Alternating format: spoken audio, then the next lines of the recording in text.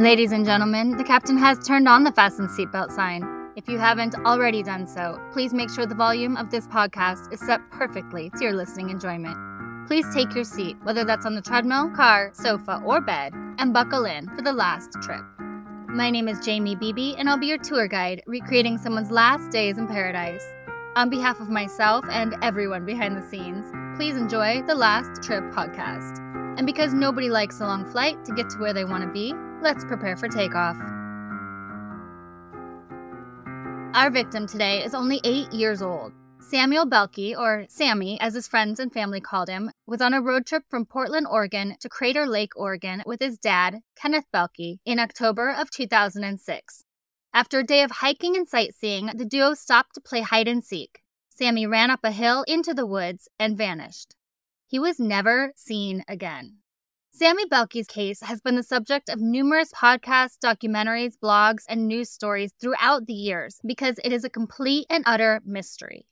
Cases like this are necessary to keep in the public eye not only until his family can get answers and closure, but also as a cautionary tale to anyone vacationing in the wilderness. Last year, on the 4th of July, I packed my dog Cabo into my Jeep and set out for Crater Lake. I followed Sammy's case for years, and since it's only about a 12-hour drive, I was going to visit the area myself. I got through the Los Angeles traffic, had some snacks in my lap, and a true crime podcast blaring through the speakers. I was ready for a great road trip. And then I got a little sidetracked with a few stops along the way.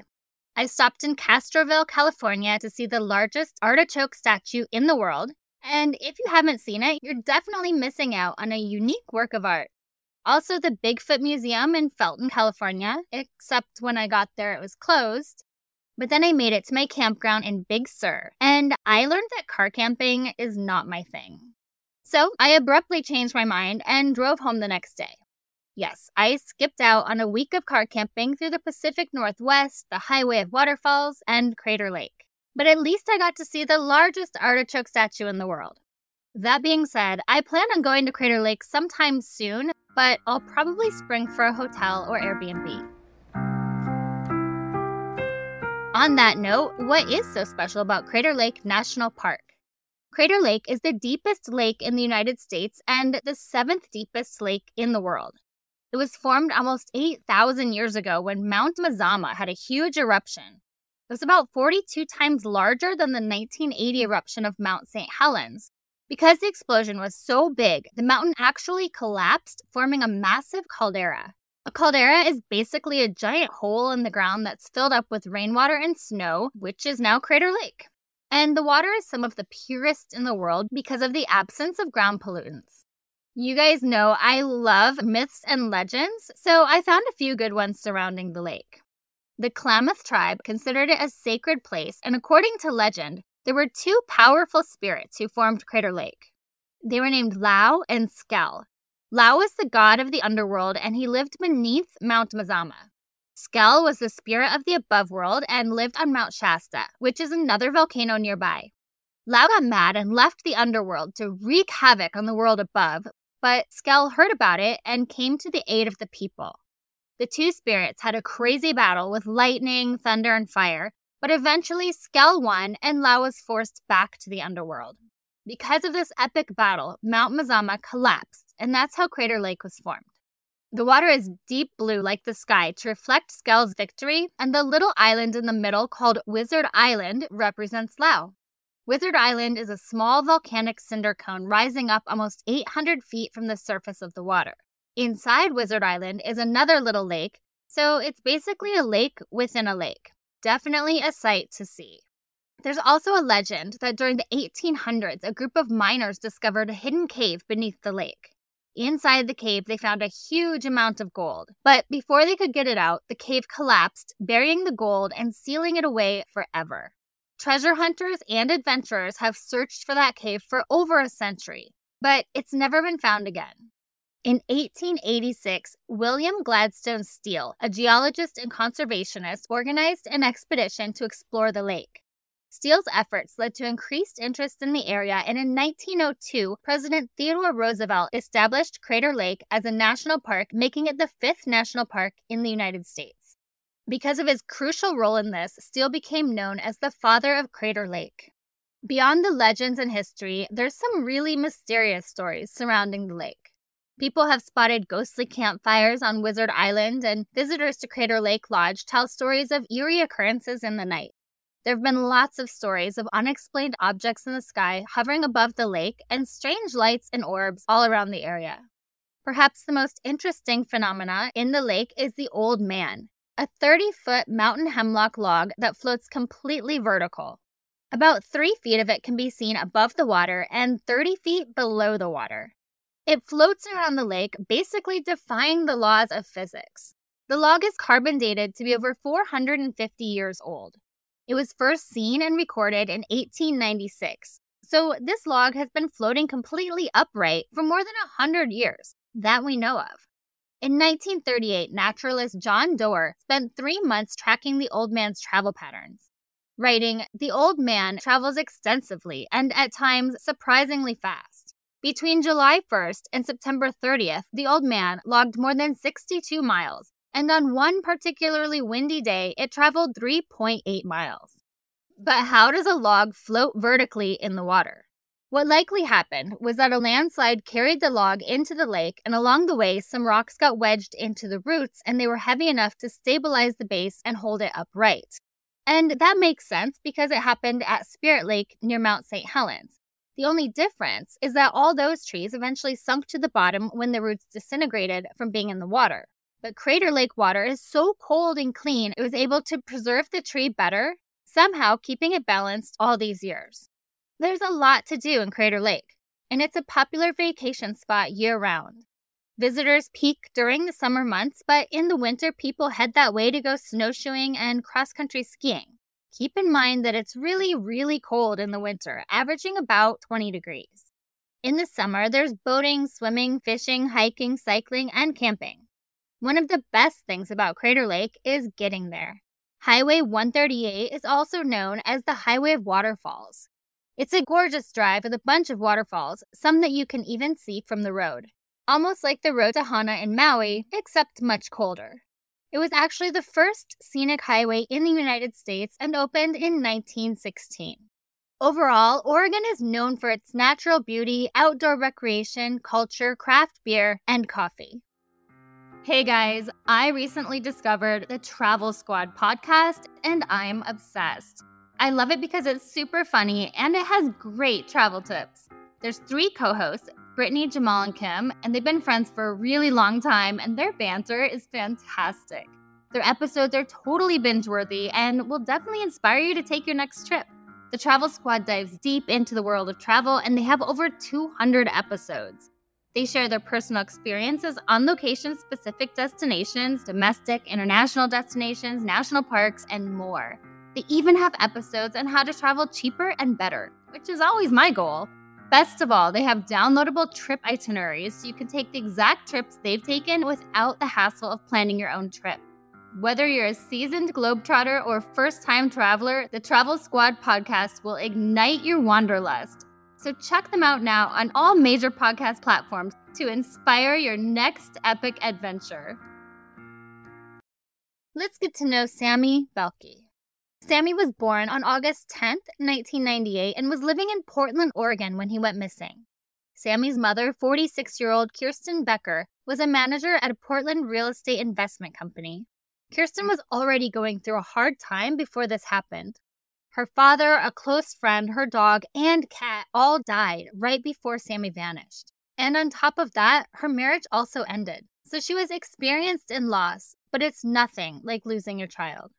Making things even harder for her, Kirsten was out of the country on a vacation to Italy when Sammy's father, 48-year-old Kenneth Boehlke, decided to go on that weekend trip to Crater Lake.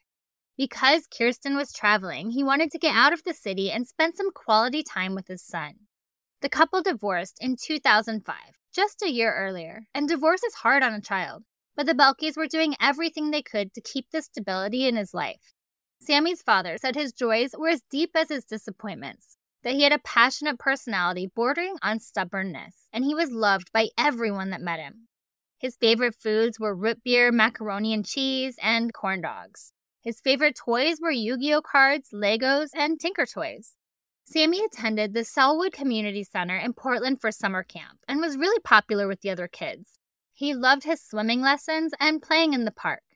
The center director, Kim Kalami, said Sammy always had a handful of Yu-Gi-Oh cards and fit right in at camp, saying he was a very active 8-year-old boy, just constantly giggling. He loves hugs. After Sammy vanished, she said, "This is a small community center and everybody knows Sam. He's one of us. Our hearts are with him. We're hoping for the best, just like everyone else." She was especially worried because he liked to play hide and seek. He wouldn't understand the safety issue with it. It was just a fun thing for him to do. Sammy was a normal, happy kid, but also had a mild form of undiagnosed autism. Being that it was left undiagnosed and untreated, it's hard to say what capacity it would have affected his life as he got older. His autism manifested itself in a fear of loud noises and bright lights, which hindered the work of the search and rescue workers because they couldn't use searchlights, air horns, or whistles. Instead, they called out for him just using their voices and a recording of his mother's voice, hoping that would bring him out if he was scared and hiding. Also, because of his autism, Sammy loved hiding and crawling into small spaces, which made it that much harder for searchers who had to peer into caves and rock overhangs. And there were a lot of places an 8-year-old can hide in those woods. Sammy loved the outdoors and had plenty of camping experience. His dad also took him hiking and fishing often. But at his age, he had no formal training in wilderness survival. And even if he did have wilderness training, it would have been too cold for anyone to survive outdoors for very long. Guys, this is a particularly baffling case, so let's dig in. Sammy and his father left their home of Portland, Oregon, and drove about 230 miles to Crater Lake to spend the weekend with friends. Some sources said the pair was actually traveling with Kenneth's girlfriend, but I couldn't confirm that. And they often took camping and outdoor trips, so nothing was out of the ordinary. They rented a cabin near Diamond Lake, which is only about 10 minutes away on the Highway of Waterfalls. On Saturday, October 14th, 2006, Sammy and his dad spent the day driving around Crater Lake and walking along various hiking trails. It's important to note that they went out alone that day, rather than bringing along whomever they were spending the weekend with. The weather was wet, cold, and snowy, but the boys were making the most of it and enjoying the great outdoors.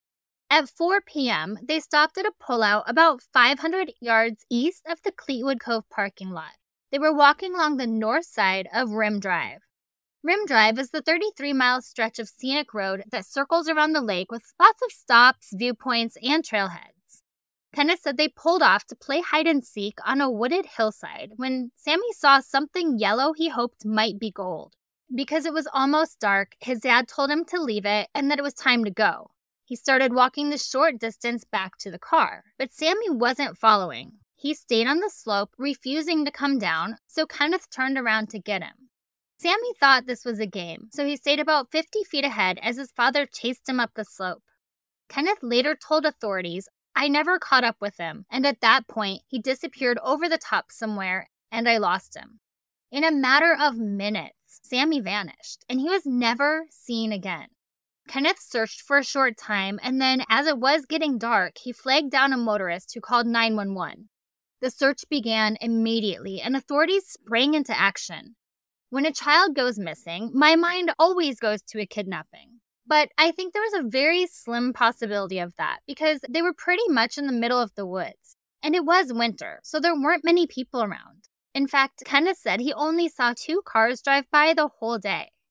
Regardless, they checked with the rangers who were stationed at all the exits, but they never saw Sammy or any child matching his description in any of the cars leaving the park. The search team quickly increased to more than 200 people. Throughout the search, they brought in tracking dogs, cadaver dogs, helicopters, and heat-sensing cameras. They looked for him on foot, horseback, and using 4-wheel drive vehicles. They searched into the night, hoping to find Sammy before the temperature dropped. But they didn't find a single clue. And then at least 2 feet of snow fell that first night, making it impossible to look for tracks or a trail. It wiped out the potential for any clues at all. It was as if he was just plucked right off the mountain. They knew if Sammy fell asleep, the snow would cover him and he'd die from hypothermia. But they continued the search anyway, praying he found some kind of cover. A deflated yellow balloon was found that Kenneth thought might have been the gold object Sammy was trying to get to, but authorities dismissed it as old trash unrelated to his disappearance. The next day, October 15th, there was a brief moment of hope when a helicopter pilot spotted what he thought were footprints in the snow going up a slope, but they turned out to be bear tracks. In the following days, a cadaver dog possibly hit on Sammy's scent, but when the other dogs were brought in for confirmation, it was inconclusive. The searching continued, and the snow also continued to fall. Being at 7,000 feet, that area averages more than 500 inches of snow a year.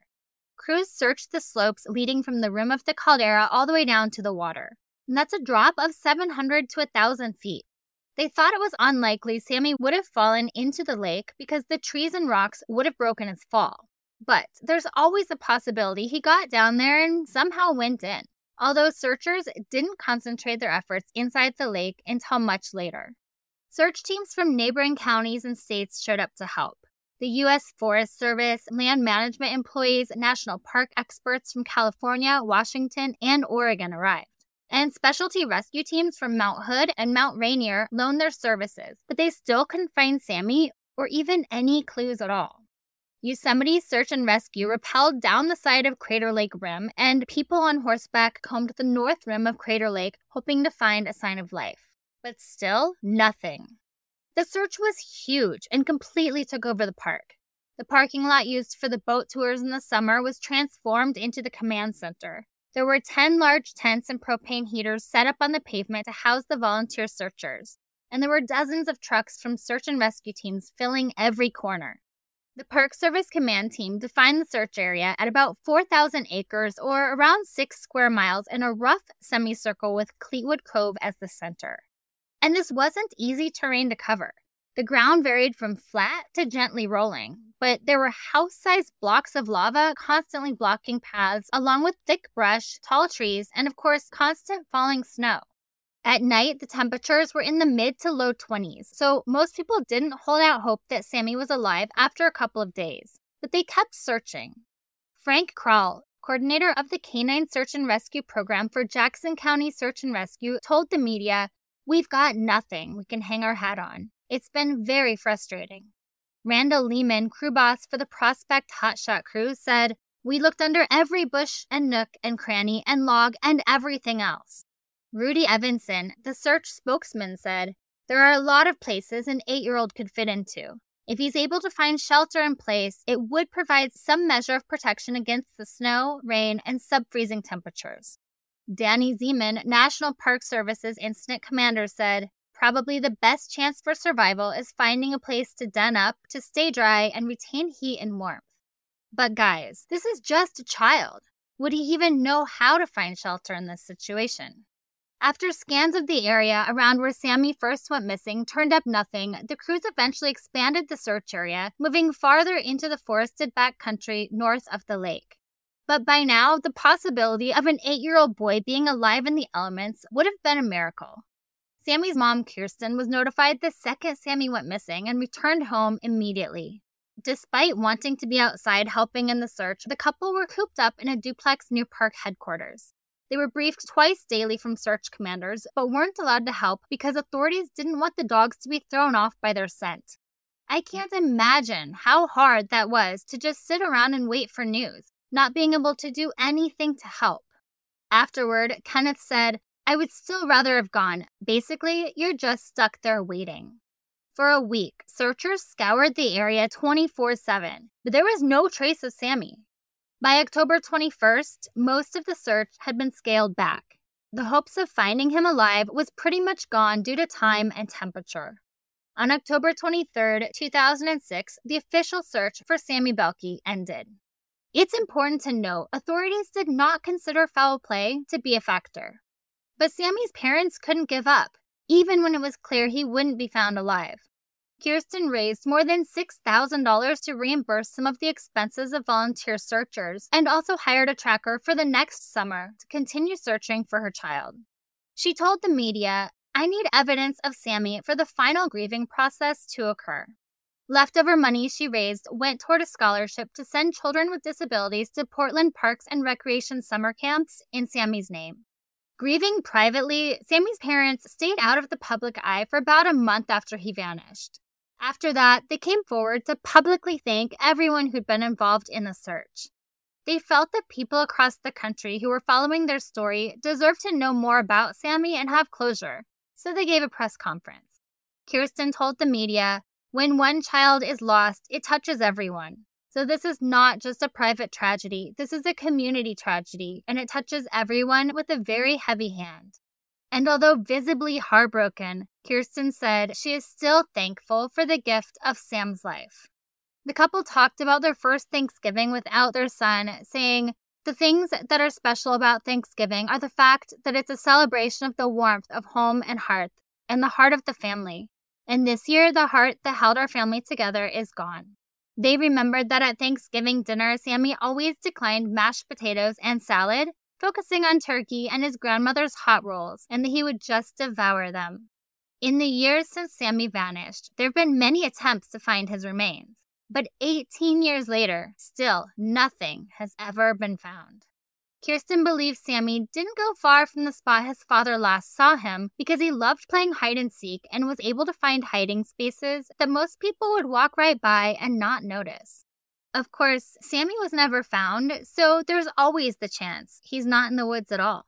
In 2018, the National Center for Missing and Exploited Children released an age-progressed photo showing what Sammy might look like at age 19, just in case he's out there somewhere. Officially, foul play is not suspected in Sammy's disappearance. He's believed to have gotten lost or injured and died in the park. But the only way we'll ever truly know what happened is if he is found or someone comes forward with the truth. And there are plenty of other theories that have circulated since October 14, 2006. Many people were immediately suspicious of Kenneth's story and wanted to tear it apart. Why would he stop the car to play hide and seek with a child when it was getting dark, in the woods, in the cold winter? How did he not catch up to his son? Most adults can outrun an 8-year-old child, especially if they're worried. The fact Sammy was autistic was a sticking point for a lot of people in online chat rooms discussing the case. Because if you have an autistic child that has a tendency to run off and hide, wouldn't you take more precautions? Children with autism and children in general have no sense of fear or self-preservation. Most parents would not put the safety of their child in jeopardy. Kenneth was put into question many times because he was the last person to see Sammy alive. Is it possible he lost his temper and something happened? Parents of kids on the spectrum learn fast that normal parenting goes out the window. You have to learn a different set of tools to deal with overstimulation and meltdowns. Maybe Kenneth stopped the car because Sammy was having a tantrum and wanted to get out. So his dad finally gave in and let him out on his own to have a moment of peace. By the time he took a breather and looked for Sammy, he was gone. Or maybe he lost his temper and in a moment of weakness hurt Sammy and then hid the body. One rather long Reddit thread discussed this possibility. Someone with the username Wombat Farm Tech, claiming to be Sammy's cousin, tried desperately to debunk the theory that Kenneth would ever hurt his son, writing, "You disgust me. My uncle would never do anything. They hung there for hours looking at rocks, playing, enjoying the scenery. They heard my cousin, they think, one night, but could never locate him." In a June 2023 response, he wrote, "The boy would often hide and not come when called. He thought it was a game, and the family would search high and low until they found him. I would know because I was there. He was my family member. There was one time all the kids were visiting our grandparents, and we were trying to find him, and we called and called and called and called, and couldn't find him. He would refuse to come because he didn't understand that when you are called, you come, and he was hiding in a tiny corner under the porch. We sat there searching for him for a good 30 minutes. Before you judge someone's family and make accusations, read up more on autism and how the brain works. It disgusts me with what I have heard and read about what people have said about my uncle. My uncle would have never done anything like that in his lifetime ever. Have you been to Crater Lake? Have you seen the ledge they are talking about? It is steep and rocky and can be difficult to run up. 50 feet is a decent amount of space between people, especially going uphill." Of course, there's the possibility that Kenneth's whole story was a lie. Was Sammy even in the park that day? A lot of people questioned when the last time anyone other than his father saw Sammy. There was a passing motorist who said he spotted Sammy and his father playing in the woods before he vanished. So that should confirm Kenneth's story. Or does it? Could that motorist have been mistaken or seen another father and son? Anything is possible. There are a number of scenarios that paint Kenneth as a bad father, but in all reality, there were no reports of him having a temper or lacking patience with his son. Everyone said he loved Sammy and would never do anything to hurt him. So maybe being in the woods that day was just a lapse in judgment that he'll forever regret. I'm sure he never considered something like this happening. Accidents happen all the time. It only takes a second to lose sight of a child, especially one that's trying to hide. So, if Sammy did vanish in the woods that day, how was no trace of him ever found? He was a small boy that was great at hiding and liked to be in small, tight spaces. Crater Lake has a million rocks, overhangs, crevices, caves, trees. He could have hid somewhere that people have walked right by for years now and never knew. Maybe a little hole under a tree that has fallen, in between some rocks, a cave with a tiny entrance. The possibilities are endless. Or he was running and fell into a hole, possibly hurting himself. The snow covered him and he froze to death. He hasn't been found because the hole was covered by falling rocks or a tree or just ground cover. I think that's a great theory, but it doesn't explain why neither the dogs or heat sensors found him. Maybe they never found him because he's in the lake. A lot of the articles I read mentioned that the lake would have been difficult for Sammy to reach, but not impossible. According to the National Library of Medicine, drowning is actually the #1 cause of death for children of all ages with autism. Autistic kids are known to have a behavior called elopement, or a tendency to wander off. The reason for drowning is because of an attraction to the way light shines off the water. So they wander and they go towards the water. Kenneth said Sammy saw something gold shining and was going toward it, so it's likely he was attracted to shiny things. I think Sammy absolutely could be in the water, even if it was hard to get to. People underestimate how far a child can travel on their own, especially when they're scared. Children have been found miles away from where they went missing, and the lake was right there. We know the lake was searched, but it's also the deepest lake in the United States, so it would be difficult, if not impossible, to find a small body. Kidnapping is a theory that has been thrown around, and authorities must still consider it some kind of a possibility because they've put out age progression photos of Sammy. In this case, I doubt that's what happened. They were in the middle of nowhere in an unscheduled stop to play games outside. It would be a 1 in a million chance that a kidnapper was waiting right there in the cold before dark. The timing would have to be impeccable. Also, a kidnapper would leave tracks, smells, some kind of evidence. Kenneth was only 50 feet away. He would have seen or heard something if Sammy was taken. So I don't think Sammy was kidnapped. While I'm not one to believe too much in the paranormal, I'd also never rule it out. This is not the first time people, and especially children, have gone missing in the area. There are a lot of myths surrounding the lake. Klamath Indian tribe members recognized the lake as a site of power and danger, and they feared the dangerous beings they thought lived inside. According to legend, the lake was kind of a doorway or a crossroads to the darkness of the below world, or hell. The Klamath also believed that if a person stared too long at the lake's surface, they'd be unable to look away. It was thought that the lake had the power to mesmerize and trap people and even lure them toward their death.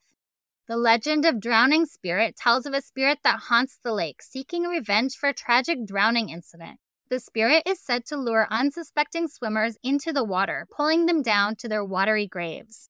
Locals caution against swimming alone or venturing too close to the lake's edge. In July of 1947, a man and his wife, the Corneliuses, were vacationing at Crater Lake when suddenly Mr. Cornelius handed his wife his wallet and watch and then spontaneously slid down a rock chute. He endured a horrific fall, injuring himself terribly, only to then hobble into the lake where he drowned himself. There are a number of unexplained deaths and disappearances that have occurred around Crater Lake. Photographer Charles McCullough went missing in 1975 after going out to take winter photos of the lake. Even with extensive search efforts, his body was not discovered until the following year. Strangely, his toe and shin bones were the only body parts found. One ranger describes it as if Charles had simply melted away. Additionally, there have been many bizarre cases of aircraft fatalities and disappearances over the lake. One of the strangest occurred in the spring of 1944. 2 Grumman torpedo planes were flying in formation when one of the pilots turned and saw the other plane had simply vanished. It was later determined that the plane crashed into the lake and sunk to the bottom, even though the weather had been completely clear. It was as if the lake had snatched the aircraft from the sky. Also, if you believe, many sightings of Sasquatch or Bigfoot have been documented in the area. In one recorded encounter, park rangers followed a massive, shaggy, two-footed beast into the forest, but they had to turn back when the creature started to violently throw pine cones at them. Multiple people have reported seeing dragon-like monsters looming beneath the lake's surface, especially around Wizard Island.